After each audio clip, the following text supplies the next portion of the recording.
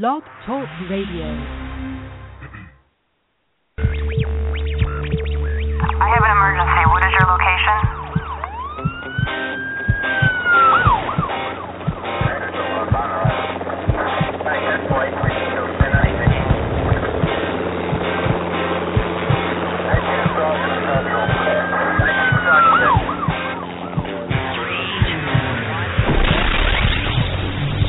Rescue Radio, because there's a war for your soul. Well, welcome to Rescue Radio. I'm Jerry, and Margie's here.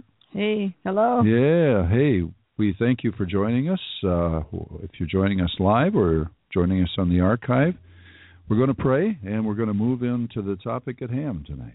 Okay? All right. Heavenly Father, we thank you so much for this opportunity to share truth that will set people free. Lord, thank you, Lord, that you are here to speak to our hearts, open our hearts and our minds to receive what you have for us tonight. Lord, we thank you that we have authority over principalities and powers. We have authority over the power of the enemy, serpents and scorpions. We take authority right now over every device of Satan that would work to mess up the technology tonight, or the thoughts, or the hearts, the message that comes to the hearts of people. We thank you, Lord, that we forbid the enemy from snatching these truths from the hearts of the people. And we thank you, Father, for the privilege of sharing about your grace and your love and your truth and your power.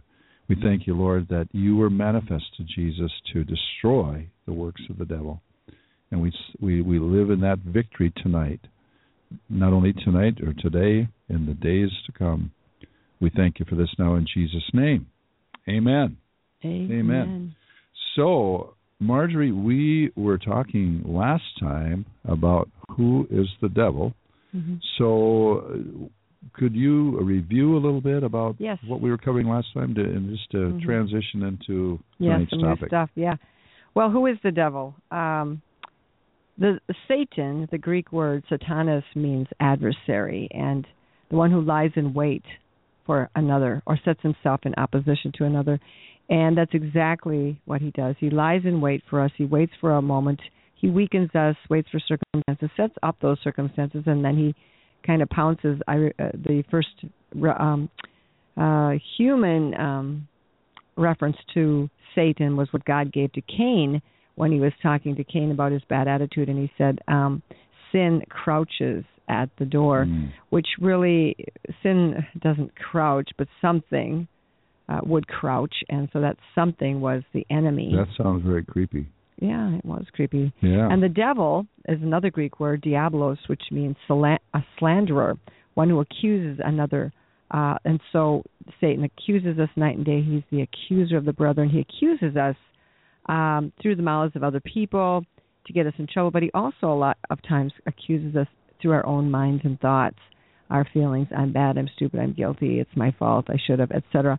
And so he's constantly setting us up, making us feel bad and guilty. We get frustrated, then we feel bad for getting frustrated. And then he accuses us and brings his, accusations against us. So another thing we talked about last week that was kind of shocking was the question of the devil's reality.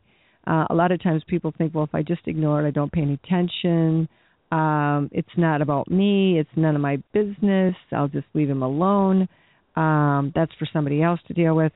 That we just kind of want to minimize his activities because we think we're no match for the devil, or it's too scary.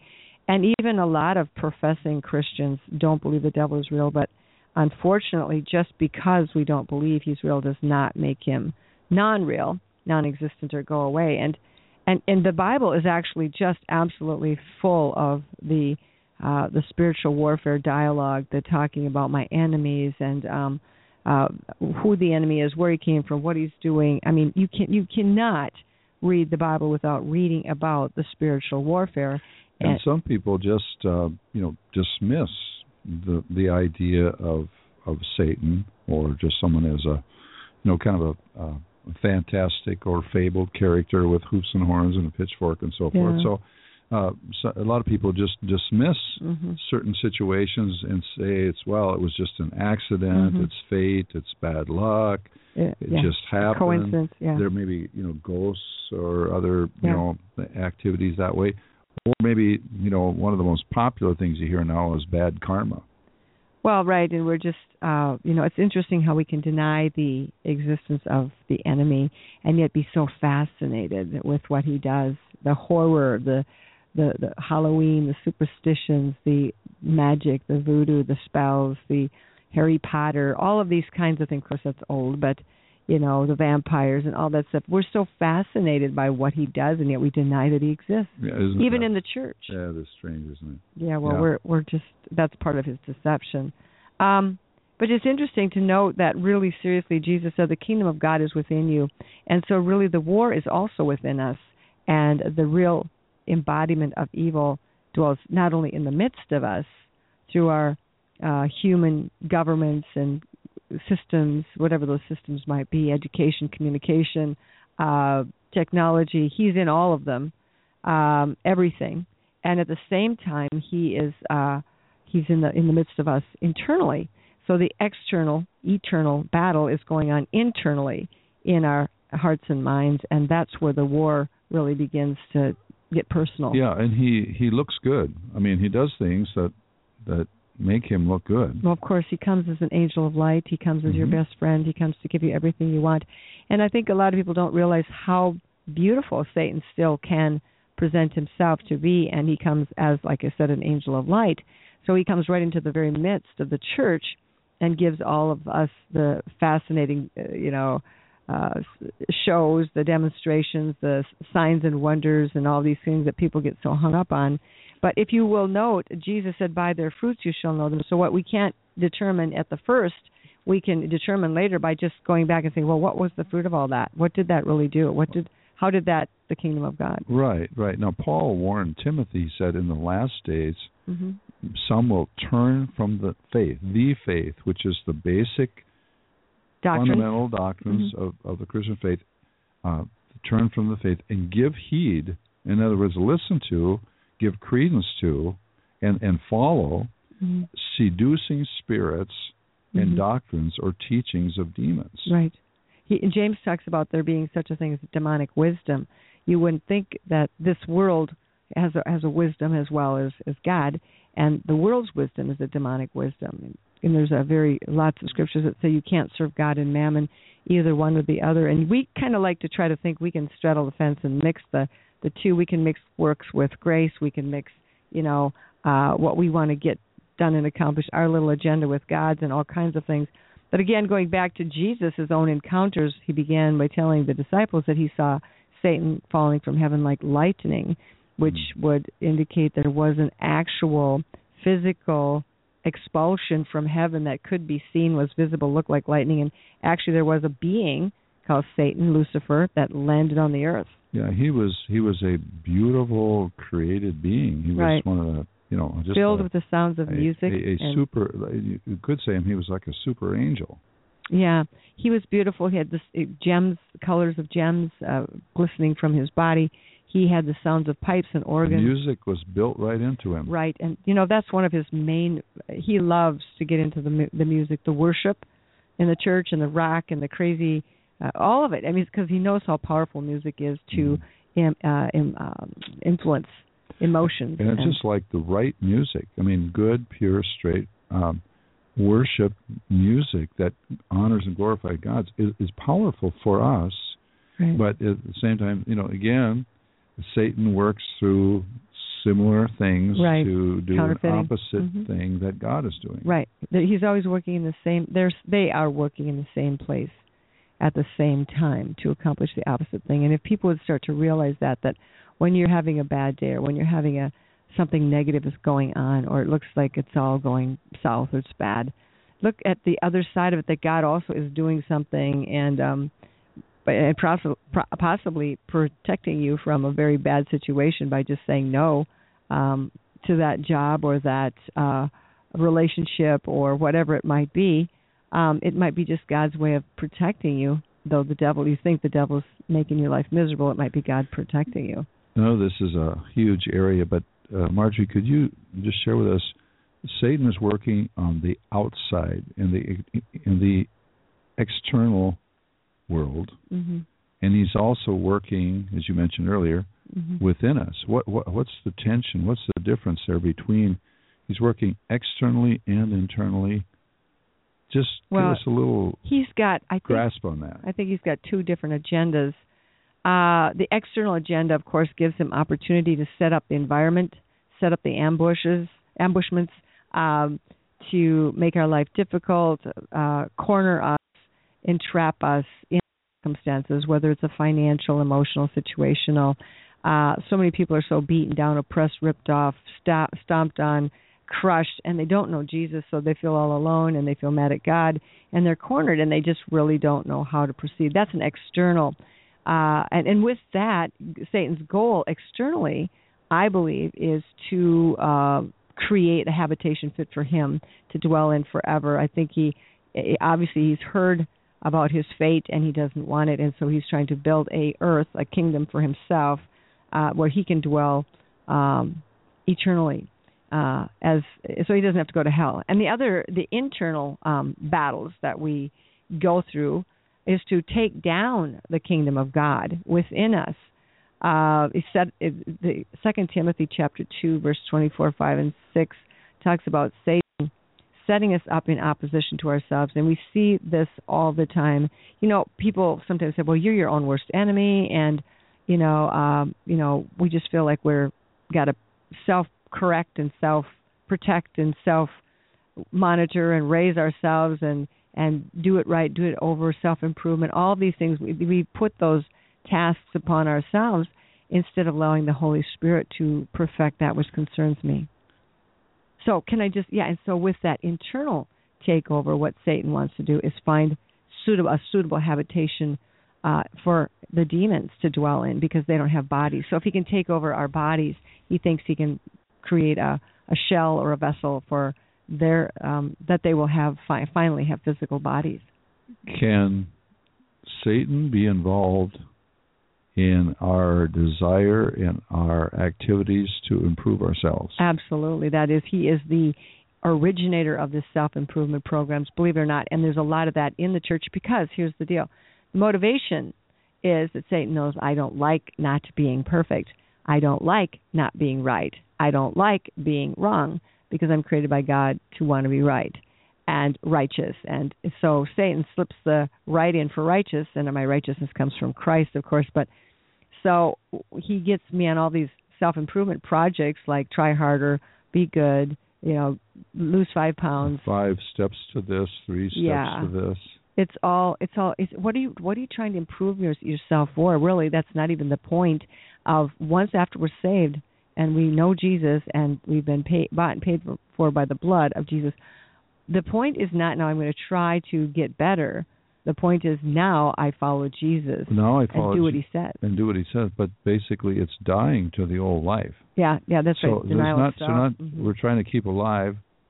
Well, I think Jesus. But it's the life of Christ within us. Yeah. That's what we're looking at. Well, let's look for a second in the Word on the temptations of Jesus, and I think that tells us a lot about how we handle the devil, how he comes at us internally to challenge us, challenge our identity, challenge our purpose, challenge our confidence and faith in God. And I know that the Synoptic Gospels put it in a little different order, but in the first one, the first temptation is the same in all of them. And let's see, where are we reading here? Matthew 4:5, right at the crack, right at the onset of Jesus' ministry. It's, guys, listen to this. The Holy Spirit led Jesus into the wilderness to be tempted by the devil. The Holy Spirit was allowing Jesus to be set up, to be tested, corrected, perfected. It says he learned obedience through the things he suffered. Jesus was never disobedient, but he had all these opportunities he had to prove it. I mean, you could say you're obedient, but if you never had any tests, what would that prove? Right. It's just like with any kind of product that goes on the market, it really needs to be tested. Will it work? Will it last? and I think some of them, they must not do the testing very well. Some of the products I've purchased over the years. Well, but the principle is God just didn't put a silver spoon in Jesus' mouth, so to speak. That's right. Absolutely. He had to be proven He's the tried as the Son of God, as the Son of Man, fully God yet fully man, not sinful but still tempted to disobey God. He was tempted. Hebrews said he was tempted in all points, like as we are, yet without sin. So this temptation came to Jesus as a thought, or Satan could have appeared to him in person. Now, just a little note here. If Satan did appear to Jesus in the wilderness in person, we know then that God and Satan, Jesus being God, of course, can be in the same place at the same time. And there's a lot of theory or bad theology out there that says God and Satan can't be in the same place at the same time. So therefore, that just takes us to this erroneous conclusion that if I sin, that the Holy Spirit has to move out temporarily out of my life because Holy Spirit and Satan can't be in the same place at the same time. Well, I do not believe that. I believe that Satan is permitted, as he was with Jesus, to tempt his mind, his heart, and God, the Holy Spirit, doesn't leave us every time we fall for a temptation or sin, because the temptation comes to our soul and the Holy Spirit abides in our spirit. But looking at the first temptation, Satan says to Jesus, if you are the Son of God, prove yourself. Okay, so he says, turn these stones into bread. That was the temptation. Now, do you see anything sinful? Is there any commandment that says thou shalt not turn stones into bread? Not that I know of. Well, but the part is that Jesus came, he said, I always do those things that please the Father. Yeah. So there may be, Jesus multiplied bread later on. Yes. But this was not the will of the Father at this time. Well, and not only that, he says, if you are the Son of God. Challenging his identity. Exactly. And to prove power, prove you're the Son of God through your power, and basically step out ahead of what the Father was instructing him to do, because Jesus, like you said, was only going to do the will of the Father, and God had not said turn stones into bread. As a matter of fact, Jesus never turned stones into bread. He turned bread into more bread. Into more bread, yeah. And so the first question that Jesus had to know to get through that temptation was a temptation of identity. Who are you?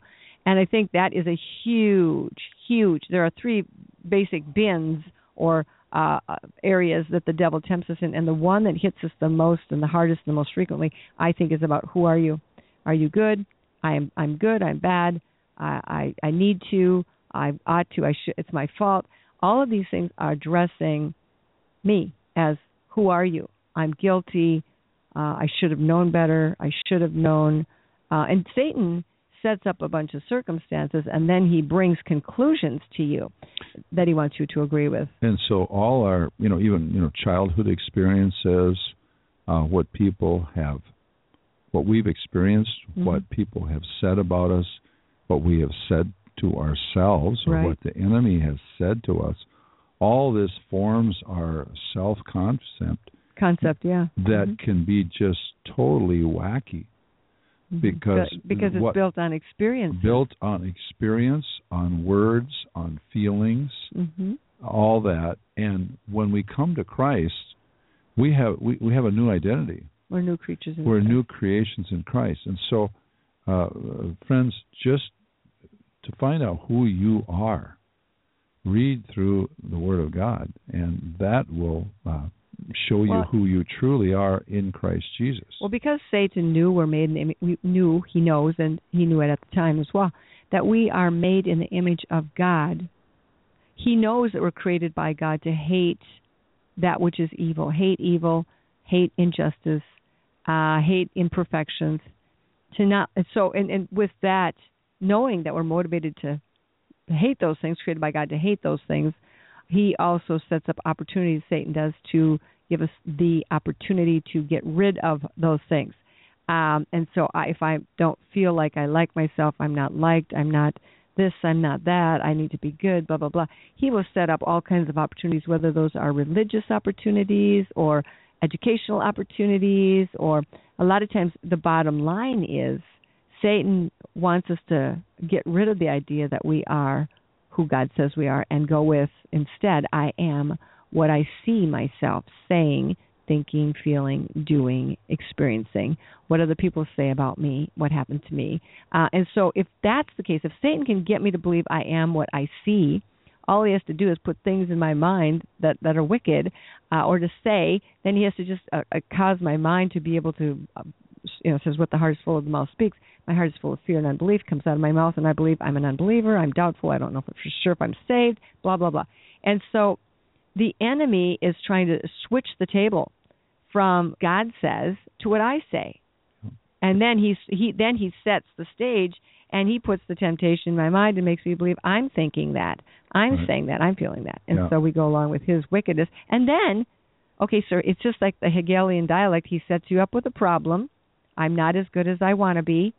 Then there's a reaction to the problem. Oh, I don't like being not good. So that's the reaction. So then he gives us a solution to that. To say, well, here's what you got to do. You've got to try harder. You've got to religiously do something. And Jesus kindly says, it's done. It's finished. So it's always that way. Satan is always using the very fact that we're made in the image of God against us to right. Now, screw up our identity. Exactly. But Jesus knew who he was. Yeah, exactly. So that's a great confidence. It's not a matter of pride. It's when we know who we are in Christ Jesus. Mm-hmm. That is an absolutely powerful weapon against the enemy. And sometime, Margie, soon, I'm just getting inspired here as we're talking about this, to do a program just simply on who we are on Christ. What is biblically, what is our true identity in Christ? And so, good. Well, we could do a program. Do you like that idea? Yeah, or you could just buy the CD of Who Am I? But anyway, back to how did Jesus respond to that temptation? What did he say? He said, "It is written." He's the Word of God, because that is our and that's our response. That's our response. Mm-hmm. That's our offense, our authority, our offense, and our defense against the attacks of the enemy. He said, "It is written, man does not live by bread alone, but by every word that proceeds out of the mouth of God." So Jesus was putting, and a lot of times our temptations in this arena also are for physical needs to be met. And how many times are we tempted to be afraid? Fear not, little flock, it is your Father's good pleasure to give you the kingdom. What does it say? Seek ye first the kingdom of God and his righteousness. Be anxious for nothing, but in everything by prayer and supplication. All of these anxieties that were set up to believe that come in through the physical needs for food, clothing, shelter, money. Jesus talked about the birds, about Solomon, that God the Father knows that we need these things. Mm-hmm. He will never leave us or forsake us. He will not leave us orphans. And yet Satan will set up every circumstance he possibly can to get us to waver on that. Right. And temptations comes off on just satisfying the basic needs of our lives for love. I mean, he will substitute, lust for love. Mm-hmm. He will, what are some other examples? He will... revenge for justice. Revenge for justice. Anger for, injustice. Right. Here, let's see, I'm looking at Matthew 6:33. So, Margie's checking on that verse. Give us a call. Be great to hear if you have questions, comments. Mm-hmm. Our number is 347-215-8051. Again, 347-215-8051. Yes, exactly. And in Matthew 6:33, where Jesus is beginning to talk about the principles of the kingdom of God, he's talking about, love your neighbor, but also to love your enemy. He's talking about how to give alms, how to do your charitable deeds, how to pray to the Father, and how to fast, and what that all looks like. What about wealth? And then he goes on to say, let's see, 27, verse 27. Therefore, verse 25. Therefore I say to you, do not worry about your life, what you shall eat or what you shall drink, or about your body, what you shall put on. Is not life more than food, and the body more than clothing? Well, that could have been another response that Jesus would have made to Satan, because it's basically saying, a lot of times we want to go to our feelings and panic and say, oh no, and I don't know what's going to happen, and where is this going to come from, and how am I going to do this? Fear always tries to step in there to make it look like God is not going to come through. So that was the first temptation. So a lot of our temptations come in that natural arena, and those will come and look like anxiety, worry, panic, fear, doubt, distress, and distrust in God. Well, and the problem is, once you start going down that slippery slope of distrust and unworthy, that just gives the devil incentive and more opportunities to push you faster and harder down that slope of fear, because instead of saying, you know what, I don't care what it looks like, I believe God. Yes, I'm hungry, but God knows I'm hungry. I'm just going to trust the Lord. People don't go there with they start going along with the feelings, and their mouths begin to speak things that now the enemy can actually use to create things like trouble and lack. This is and what you being ripped off, etc. Right. What you said there, Marjorie. No matter what things look like or feel like, I am going to trust God. That is a powerful weapon against the enemy, because there are things that happen in our lives that, and maybe as you're listening today, there are some things that are happening in your life that just seem so out of whack, so crazy. You've been praying and waiting, and it seems like the answer isn't coming, and the enemy has come to you, hey, God really doesn't care. He's not answering your prayer. Look what just happened. You've sinned too much. You were trusting God. It all got worse. Look at you. What a fool you are. See, this is the liar that is coming to you. To rob your peace. To disturb you. So what you do, could we just pray for someone here tonight, right now?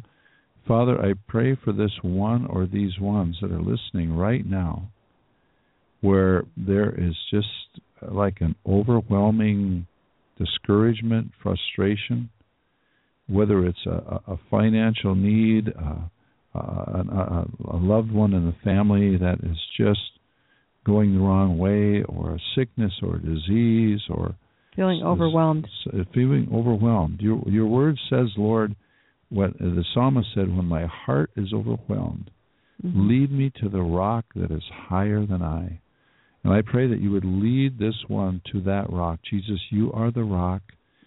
When you get up high on a rock, you get perspective. And when you're trusting Jesus, you get the perspective. And Lord, I pray for this one or these ones right now, that they would just in their hearts say, and let them have that assurance, that no matter what happens, what it looks like, what it feels like, how long I've waited, how dark it seems, I am trusting God. I'm trusting you, Lord. You are good. You are love, and you always have the best in mind for me, even though I can't see it, I can't feel it right now. So I trust you. I believe you. Encourage these that are crying out to you right now and have been crying out to you for a long time. Yes. Let them have peace. Let them not be overwhelmed any longer, but overwhelmed with your joy and your peace, not with fear or any kind of anxiety, in Jesus' name. Amen. And speaking of being thrown down, Matthew chapter 4, verse 5, and this is the second temptation that Jesus went through at this time. Then the devil took him up into the holy city, set him on a pinnacle of the temple, and said to him again, if you are the Son of God, throw yourself down. For it is written, he shall give his angels charge concerning you, and in their hands they shall bear you up, lest you dash your foot against a stone. Now, this is interesting that Jesus was lifted up to the pinnacle of the temple, and Satan challenged him again. If you are the Son of God, if you have the power, if you have the relationship with God, test it. Throw yourself down. In other words, the devil was tempting Jesus to tempt his Father, to put his father in a predicament where he would have to rescue him and defy the laws of gravity to prove his love for his son. So a lot of us will do that. We'll put God in a difficult place and challenge his love for us by doing something really risky and stupid and disobedient, and then ask God to and believe and expect God to protect us. For example, I know this sounds like a weird example, but God told us what to eat in Genesis. Eat the herbs and the fruit with the seed in it. That was the second commandment, really, that God gave us, and he told us exactly what to eat. So when people are tempting God, they're maybe not standing on the pinnacle of the temple, but they tempt him by eating all kinds of ridiculously, terribly inappropriate food for their body, and they're testing God's goodness, faithfulness to keep them well in the midst of their disobedience. And this is what Satan was basically saying, test your relationship with God. If you're the Son of God, throw yourself down. Let his angels catch you. In other words, God has promised to never leave us or forsake us, but if we deliberately tempt God and set him up to have to go up in opposition to himself in order to save us, we have put God to the test. And what did Jesus say in response to that temptation? He says, he did that exact thing. Jesus said to him, "It is written again." Notice, it is written, "You shall not tempt the Lord your God." Well, how do we tempt God? How do we tempt him? How do we tempt God? By drinking Pepsi? By a lot of times what we do is driving too fast? By right. Now there's risky behavior. There's steps of faith can look like risky behavior. That's true. Mm-hmm. It's like but deliberately putting ourselves in harm's way. Deliberately putting yourself in harm's way, and without the counsel of the Lord. By making God have to do something. Puts you in that place of where you're attempting Sometimes, God. I think this just came to me. Sometimes people may test God's love for them by, making these threats that if something doesn't happen, I'm going to kill myself or whatever. Or giving God a deadline. Yeah, on anything. Who do we think you are to give God a deadline? Well, we all are human, and we don't like to wait forever. But so that was the second temptation, again, to prove your identity, prove God loves you. The angels will give, and notice the devil can tempt. I mean, he can quote Scripture. He knows Scripture. It says he fears and trembles. He believes and trembles, I should say. But he trembles, but he doesn't act on what he knows. He knows that the Word of God is true. He twists the Word of God. If the devil did not know that, then we would have no authority over him, because if he was so stupid he didn't even know how much power God had and that the authority had been given to us, then it wouldn't work. He has to know how great God is in order to be afraid when we tell him the blood of Jesus against you, or no, you won't. So the devil does know the power of God. Don't let him kid you. That spirit of doubt that's telling you aren't really saved and you don't know what you're talking about. He himself, you just talk to him and say, you know what, doubt? You know the truth. Mm-hmm. You're afraid of God yourself. Is that not true? Mm-hmm. And of course he does. Mm-hmm. And he's going to have to give away his hiding place and his cover. But anyway, the third temptation was to prove his loyalty, to bow down to Satan. And as we read here, again, the devil took him up on an exceedingly high mountain and showed him all the kingdoms of the world and their glory. And he said to him, all these things I will give you if you will fall down and worship me. How many people have been offered that deal and fallen for it? How many Christian kids started out singing in the church or worshiping and acting, their talents were in the church, they'd been given to them by God, and they end up being approached by Satan and his salesmen. If you will just fall down and worship me, I will make your career fly. You'll be to the top. You'll have the platinum record. You'll sing these secular songs, and pretty soon they're and the devil is good for his word for a few moments, but especially if the devil wants to take you out of commission for God, because he knows the people who could do a lot of damage to his kingdom. So he likes to provide the appearance and feelings of success. The God of this world has blinded the eyes, and that's not just your music talent but it goes for all of us. How much is your soul worth to you? Would you sell it out for $1 million? Would you sell it out for a moment in the limelight or the spotlight? And Jesus said to him, away with you. Now, Jesus never said, by the way, he never said, Satan, none of that belongs to you. He didn't. He knew Satan temporarily had the right, the illegal right, but the claimed right. God permitted him to usurp that position to be the god of this world. The prince of this world. Yeah. And so Jesus never disputed that part with him. He just said, "Away with you, Satan. Away with you. Get behind me," was what he said to Peter. For it is written, again, referring back to the scripture as the final word, authority for anything that we're doing here. It is written. That's a powerful statement. It is written. If you know your Bible even a little bit, you can say, "It is written. Be gone." You shall worship the Lord your God, and him only you shall serve. It says, and the devil left him, and behold, the angels came and ministered to him. So that was a temptation about loyalty, tempted to prove your loyalty. And a lot of us, we're tempted to be loyal to ourselves. We're tempted to take matters into our own hands. And I think this is a temptation that has to do with control and trust. Witchcraft is really all about power and control. And technically, there's only two power sources in the world. And Satan, it wants to be worshipped. For and sure. We read last time about, he says, "I will ascend above the stars of God. I will ascend above the throne of God. I will be like the Most High." So basically, he's just been in a jealous fit for a long time. Right. because exactly right.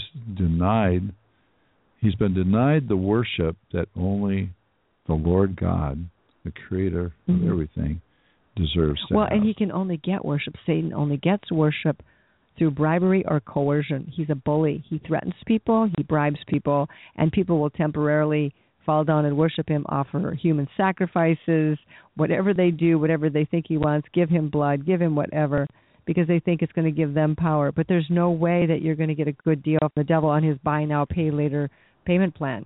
His dominion is until God takes it away. And we want to be with the Lord in the Lord's kingdom. And that is going to happen.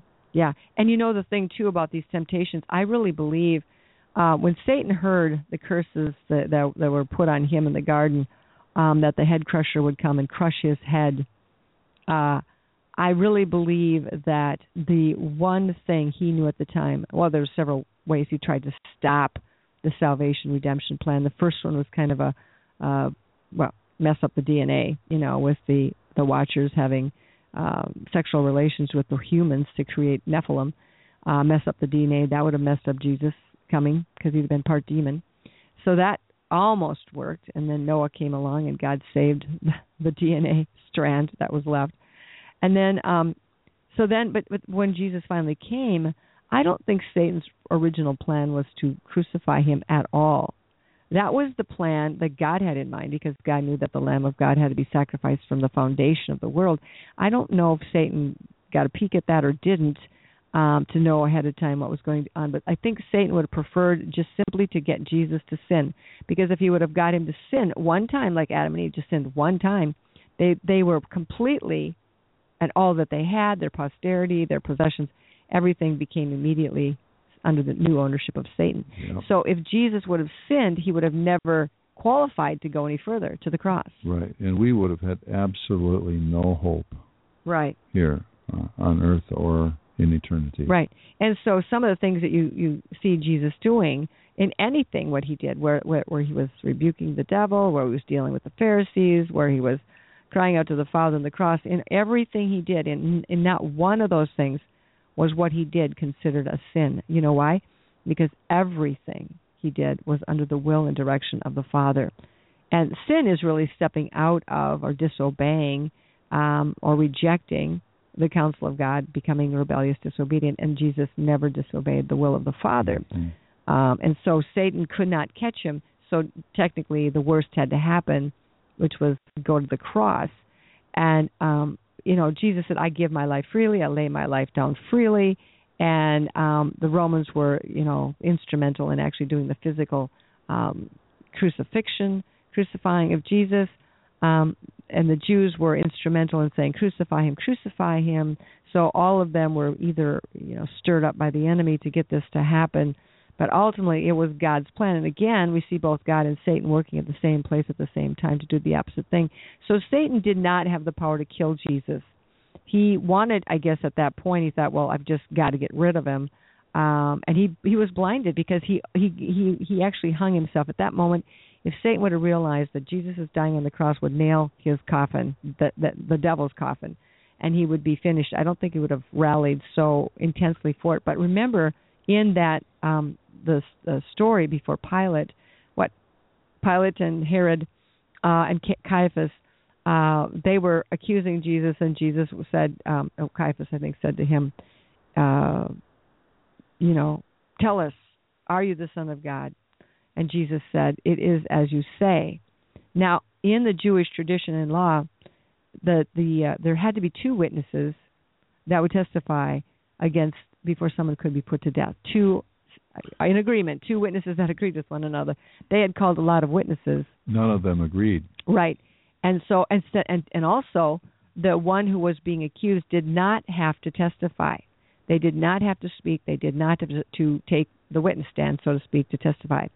And so Jesus, if he would have kept his mouth shut because their witnesses were conflicting, there would have been no crucifixion that day. But Jesus willingly, knowingly, knowing that his opening his mouth would seal his own fate, but he knew that. So that's why he could say he willingly laid down his life, because he could have, if he wanted to preserve his life, his human life, he could have just kept his mouth shut. Well, what about, now, we've talked a lot about the devil. Okay. Who is the devil? Now, Marjorie, are we spending too much time talking about the devil? And a lot of times people say, I just want to talk about Jesus. I don't want to hear about all this stuff about the devil. You're giving too much credit to the devil, too much time, too much attention to the devil. Mm-hmm.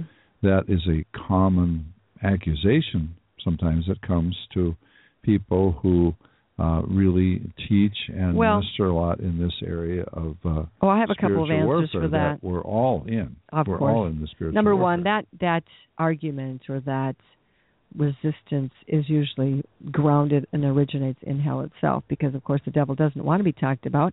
He wants it all to look like it's your fault or God's fault, and he wants to be out of the picture because he wants the guilt to go to you or to God. And so the other question, how I answer that is, if you're talking to a brain surgeon, they're going to talk a lot about brains and surgery and things to do with the brain. And tumors and things on the brain. Yeah. And you could say, well, my neurosurgeon can't know too much about brain surgery as far as I'm concerned, because he's going to operate on my brain. I'd like him to know as much as he possibly can and talk about it as much as he can, and I want to understand as much as I can, because I'm going to have a surgery on my brain. And so the thing is, and the Bible is full of this warfare, full of it, everywhere, in the Psalms, in the Proverbs, in Isaiah, Jeremiah, David. They're all talking about their enemy. And I don't think David is always talking about, Saul chasing him. Right. It's the enemies of our soul. He said, soul, why are you so downcast, oh my soul? That wouldn't, obviously that would be depression, oppression. I say, can a Christian have a demon? Well, can you have a rat in your house? Is having a rat in your house the end of your world? No. Does that mean you're a rat? No. What does it mean? Get the rat out. Or live with the rat. Marjorie, you mentioned about the Psalms. We're reading in the Psalms this morning, and it's amazing how there is that there's so much in the Psalms about the warfare. Well, yeah, and we don't. It's not just people. That my enemies are this, they're doing this, they're plotting against me. Mm-hmm. I'm trusting you, Lord. Really? Treachery, the ones who were my closest friends have become my enemies, and all that sort of thing. So there is a, here's what. Well, you have to kind of ask yourself, in all of this battling back and forth, this war that we're living in, ask yourself, what is the purpose of my life down here? Why am I going through this? Why is this like it is? Why is this life so hard? Why is it so constant? Why is it so unfair? Why is it such a struggle? Why does it never seem to quit? Why do I have to wait all the time? Why is there always something after me? Why is every day another battle, challenge, blah, blah, blah? And I'm going to ask you, why? Why is it? What is the purpose of us being on this planet? I mean, if it's just to get saved, then we should have got to go to heaven the minute we got saved. We are here to, in the general sense, to bring glory to God, to worship God. And part of the reason that God has left us here, I would say the main reason that we are left here, because God could have just taken us home the moment we were saved. Yeah, but He did. It's like, okay, well, you're saved now. I want to just make sure you're going to get into heaven here, so let's go right now. Mm-hmm. But we are here for others. Well, we are here to bring others into the kingdom of God. Yes, that's true, to preach the gospel of the glad tidings of the good news. And who's going to do that if everybody's snatched up to heaven the minute they get saved? That's part, but we're also here for ourselves, because I believe that God is perfecting that which concerns us, His workmanship. He is like, God is being challenged every breath that we take, every moment we're alive, everything we do. It's God is His workmanship. He's committed to us to watch over us, to keep us safe. Everything we do, Satan finds a flaw. He finds a fault in it. He's looking for a reason to judge God's workmanship as poor and faulty. And so part of it is to perfect that which concerns us, to make us more like Jesus, and to prepare us not to get to heaven. We're not, we're called soldiers. We're called warriors. We're called ambassadors for Christ. We're called more than conquerors. Our faith being the trial of our faith being much more precious than gold. People get their eyes too quickly on the bad things that are going on around them and not realize the deeper purposes. And if you would realize the deeper purposes, then there cannot be this kind of testing if there isn't a devil or a set of a kingdom of darkness, which actually is serving God's purpose very well, because God is allowing the devil to do God's work, to refine us, to make us more like Jesus. And that's really the goal, to conform to the image of His Son, Romans chapter 8. So because we're here to become like Jesus. Yeah, but see, we get our short-sighted little vision on this is my life. This is my one and only chance to get it all done, to do it, to see it all, taste it all, do it all, be it all, have all this, experience, fun, blah, blah, blah. This is my chance. This is not that. This is with the church, the New Testament believers, their one force, focus, desire, dedication, ambition was simply Jesus, to preach the gospel of grace and do the works of God. And they knew that their home was not here. Yeah. We're pilgrims, strangers.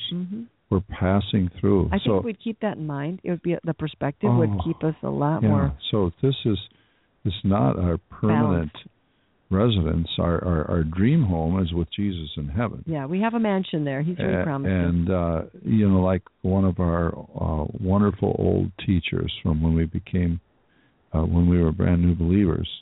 His name was George, and he would say, this life on earth is simply the dressing room for eternity. Yeah.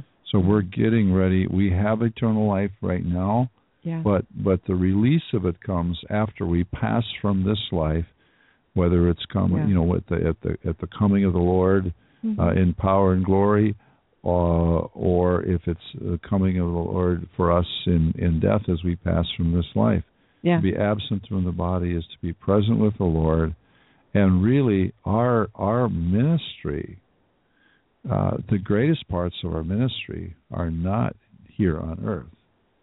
They're going to be there with the Lord forever.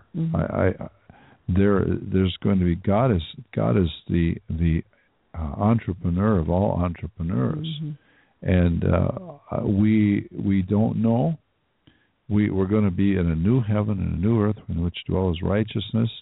And I am convinced that, Margie, that we're not going to be sitting around on clouds playing harps or heavy metal or anything like that. We're going to be involved with the Lord in worship, in adoration, in whatever God has for us. There's a very cool book. We can't even imagine it. It's beyond our imagination. There's a very cool book written by an old guy named Paul Bilheimer called Destined for the Throne.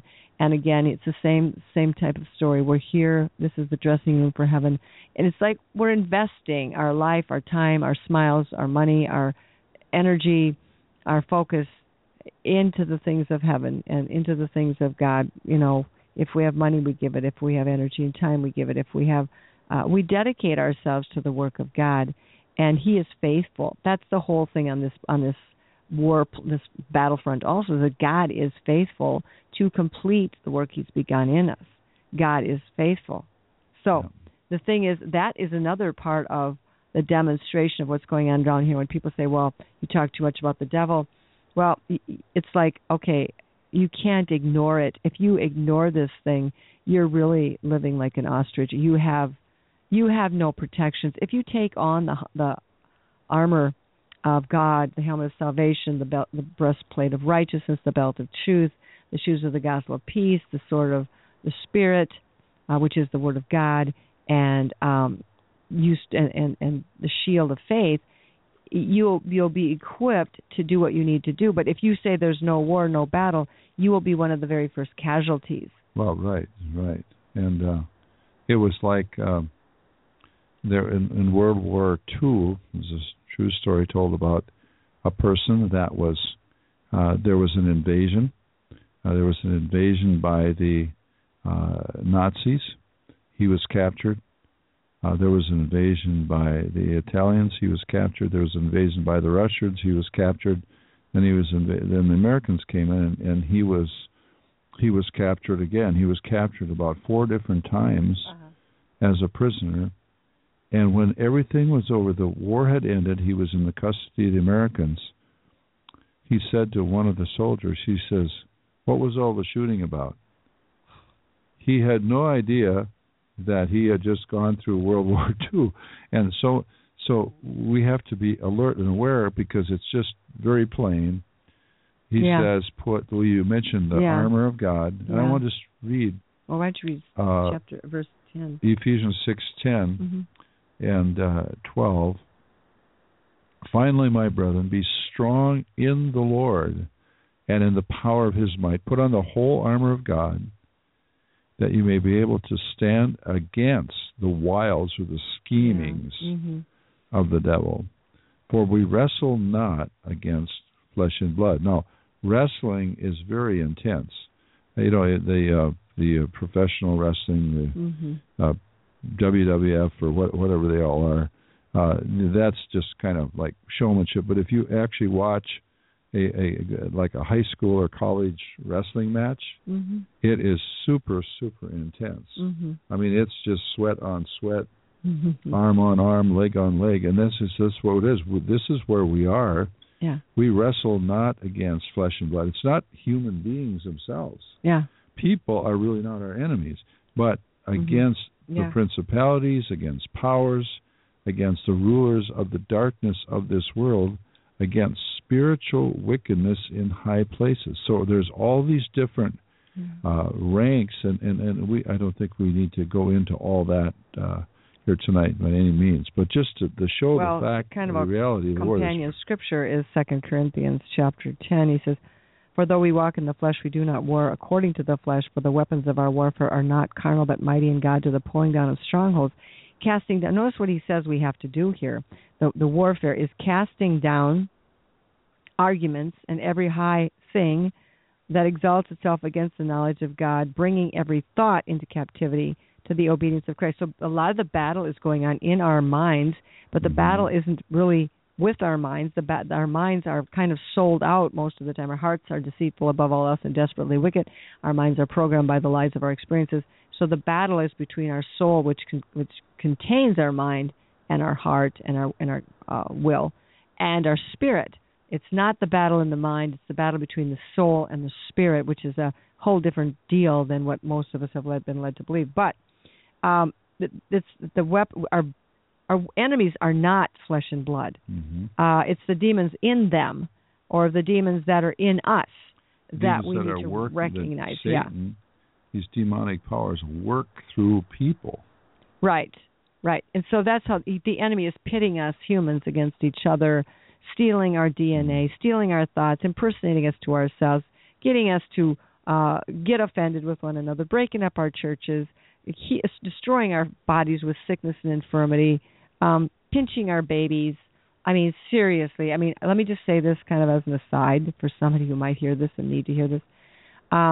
I've been working with a couple of gals who have children, and one of them, their one child doesn't want to go to sleep at night. It's not that they're afraid; they're just very hyper and very young child, and they don't want to go to bed. And so this mother's tired and wants to go. Obviously, we get that way at the end of the day.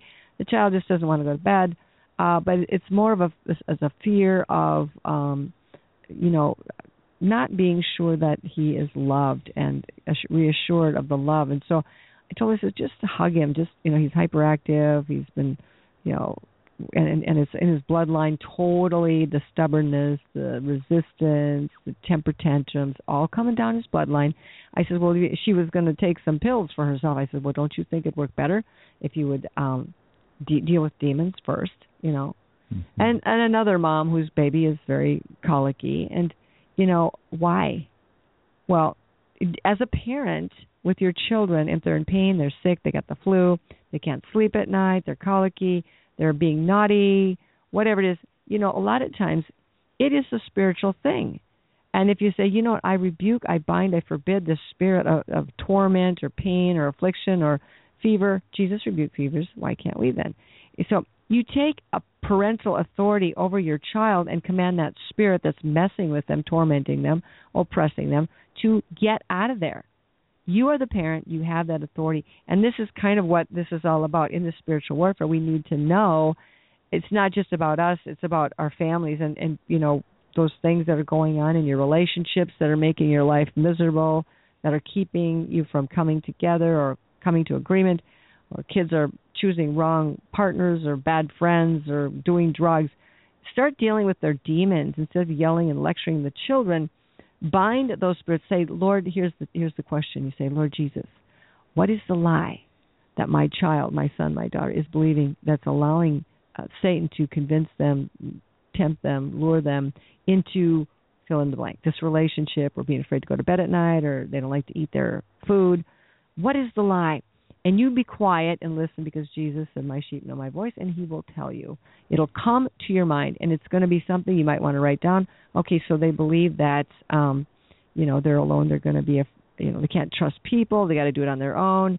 Whatever the lie is, whatever the lie that comes to you, then you begin to say, okay, Lord, I cancel out that lie. In the name of Jesus Christ, I'm the authority. I'm the parent. I cancel out that lie. And I declare the truth. The truth is that we are protected. We are safe, that my child knows that they're loved. That, whatever unloving spirit, stress, fear, panic that comes after them, you just begin to cancel out the agreement with the lie and declare the truth and command that spirit to leave.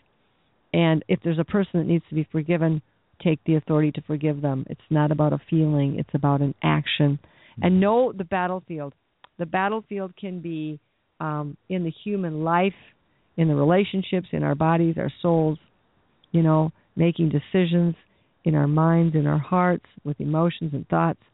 The battlefield can be outside of you. It can be in your office, at work. It can be in your school classroom.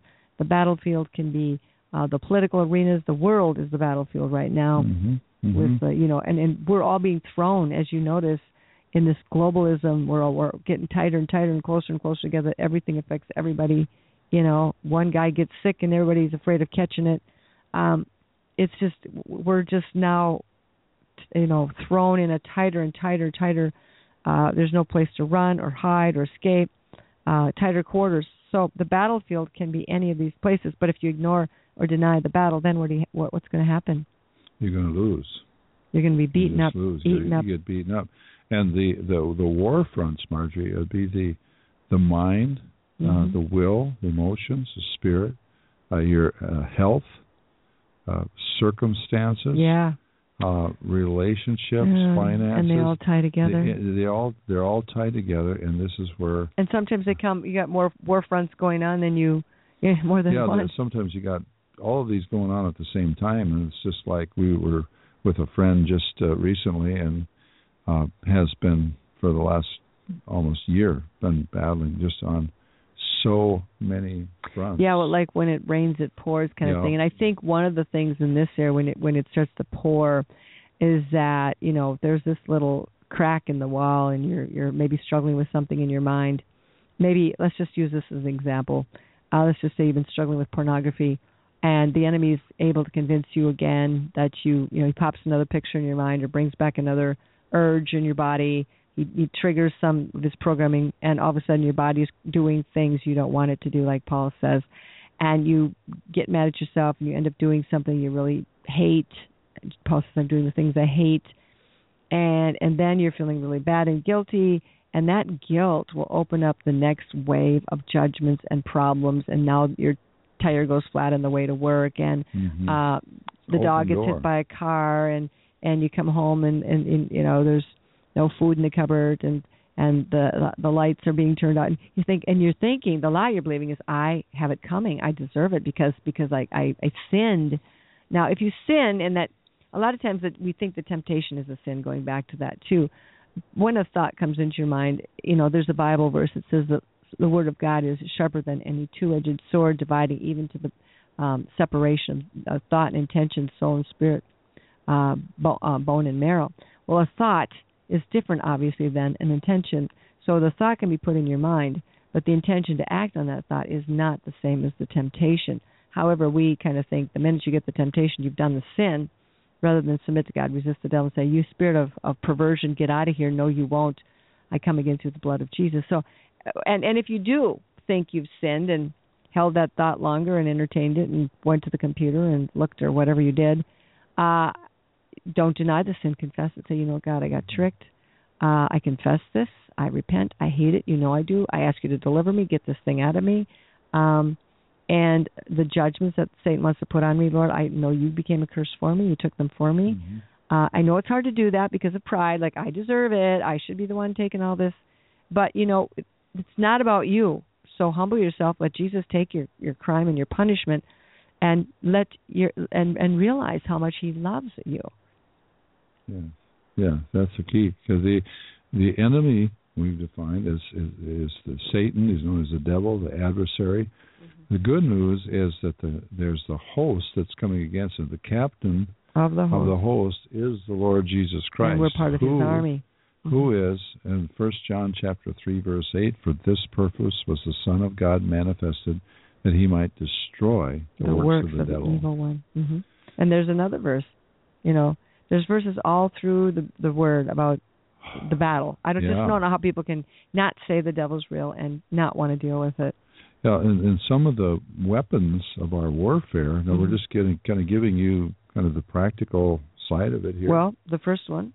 Yeah, the first weapon is, we talked about that, the Word of God. Yeah, when Jesus said, it is written. How did Jesus defeat the tempter in the wilderness? Well, it is written. Quote a verse at him. Yep, and do it in context. If it's fear, for example, say, the Lord has not given me a spirit of fear, but something that would fit the occasion, or God says He would never leave me or forsake me, or if you're feeling alone, something that's kind of appropriate to the temptation, I think, is really a nice and way to go. It says that in Revelation chapter 12, I think it's verse 10, I'm not sure about Revelations, yeah. Yeah, but it says they overcame him, that is Satan, these saints of God, overcame him by the blood of the Lamb and the word of their testimony, and they loved not their lives unto the death. In other words, they were just so devoted to the Lord. And we have the name of Jesus. We have the authority in the name of Jesus. Now, we have that delegated authority.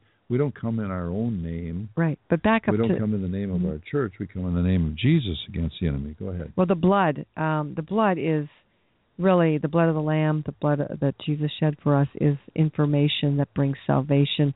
And I've heard it like this: when our DNA was corrupted through sin, defiled, broken, and that's why we have broken, unhealthy bodies and babies sometimes, is that when we accept the blood of Jesus Christ, that can remove the mark of iniquity, because iniquity must be marked on the genes and chromosomes. But the blood of Jesus is new information, and so the blood of Jesus can delete the programs of Satan, the self-concepts that Satan has written or programmed us to believe, or reconditioned us to believe. So the blood of Jesus, and Satan, of course, hates it because the devil wants blood too. He wants all kinds of blood because he thinks there's life in the blood. There's life in the, and so, but we have the holy blood of Jesus Christ, and our blood is holy as well. Yeah. And like you said, then we have the name of Jesus, the Son of God. And really a passion for the Lord. If there is a zeal for the Lord, that it's not just human emotion. It's just when the Holy Spirit is in you. You're available. There is that fire. There's that love for God. There's that desire to see His kingdom come and His will be done on earth. Well, back as it is to in heaven. The one you mentioned about the word of our testimony. The word of our testimony is a word of declaration. The enemy wants you to declare, "Oh, woe is me. Nothing ever goes good. It's never going to work out. Whatever. I give up. It is what it is." These are all declarations that you're making that give the devil a blank check to go ahead and continue doing what he's doing. Your word of testimony says, "No, you won't, devil. I believe God. Back off. Take every captive thought. I take every thought captive. Say, whoa, whoa, whoa. Where are you going? Who are you? Where are you from? You who put that thought in there. You who are trying to get me to believe that. Where are you taking those things, stopping them at the door, taking them captive, checking their IDs, and saying, no, you don't belong here." That's what I believe the word of our testimony is. It's a declaration. Yeah, and part of it, too. And the word has to come through our mouths. It's activated through our mouths. Right. And someone said, God can use your words, but He cannot use your silence. So there's a testimony we have. We have, all of us that know Christ, have a story. Well, I think our silence can be used from time to time. Jesus was silent before Pilate, but the thing is, there were strategic words that He said. He did strategic words, and he spoke louder through his silence than. Right, and I think that person was talking about witnessing and testifying. But through our mouth, we're called to speak the word of God, and then the armor. You touched on that, Marjorie. And people, I got to say one thing about the armor that I always think is kind of funny. People say, "Well, I got to put on my armor every morning," and I say, "Before you brush your teeth, put your armor on." I don't do that. Who does that? Seriously, I think what we need to do is sleep in our armor. For crying out loud, you don't take your salvation off at night when you go to bed. Put it on and leave it on. Yeah. And you don't have to take it off to wash or anything. I think the thing we need to say when we get out of bed in the morning, not is I got to put my armor on. Lord, have mercy. Yeah, Lord, help me. Right. Yeah. This is your problem today. So it's the helmet. In Ephesians 6, it's the helmet of salvation. Which really the helmet is covers our thinking. Head, our thinking. And we talked about that already. The breastplate of righteousness. The breastplate of righteousness covers our heart, our affections, our internal organs, our ambitions, our desires. The belt of truth. The belt in the Roman armor held everything together. So truth holds everything together. And that truth brings freedom. If you're walking in the truth, you are going to walk in that freedom. And the shoes of the gospel of peace.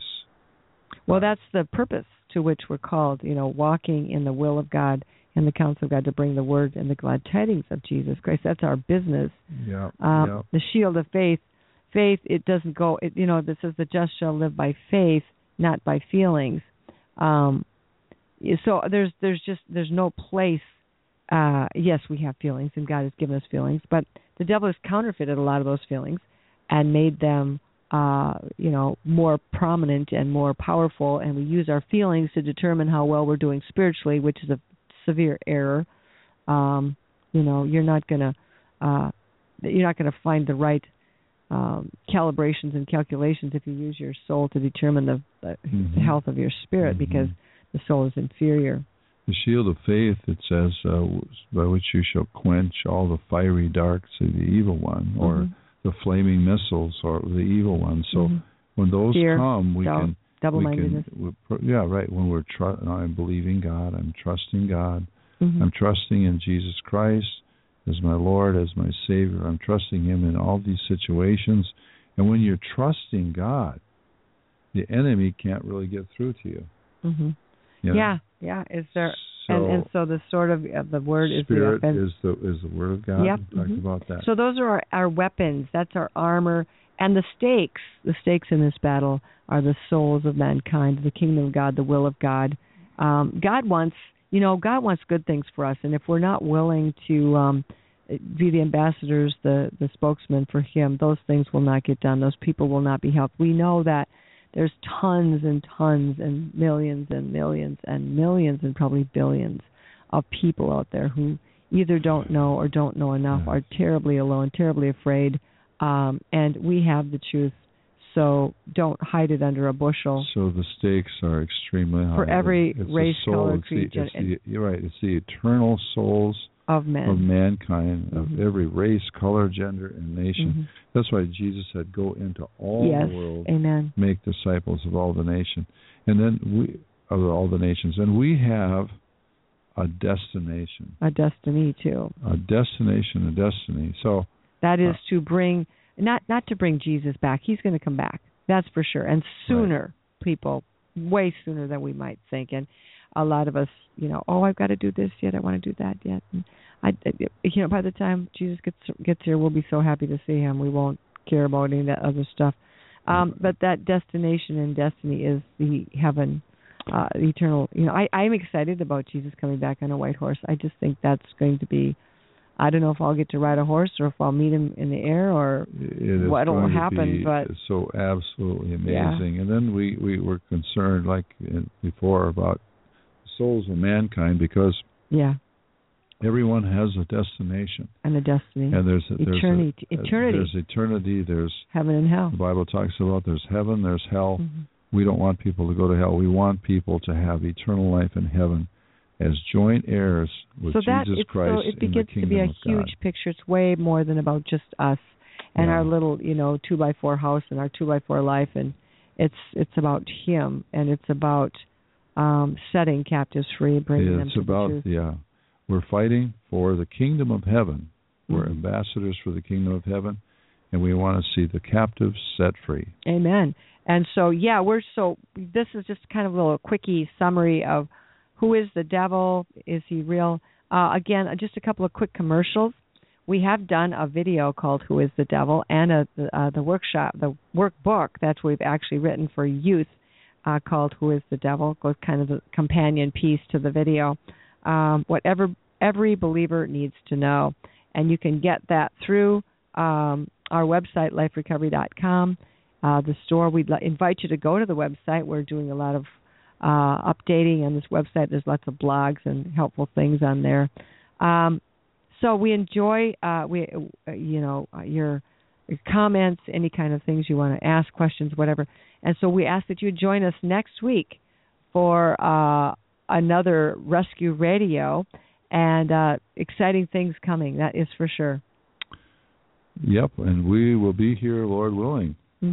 And thank you for listening this evening to Rescue Radio. And may the Lord bless you as you seek Him and be obedient to His word. Thank you, Jesus. Have a good night and a safe, blessed week in Jesus' name. Amen. Amen. I have an emergency. What is your location?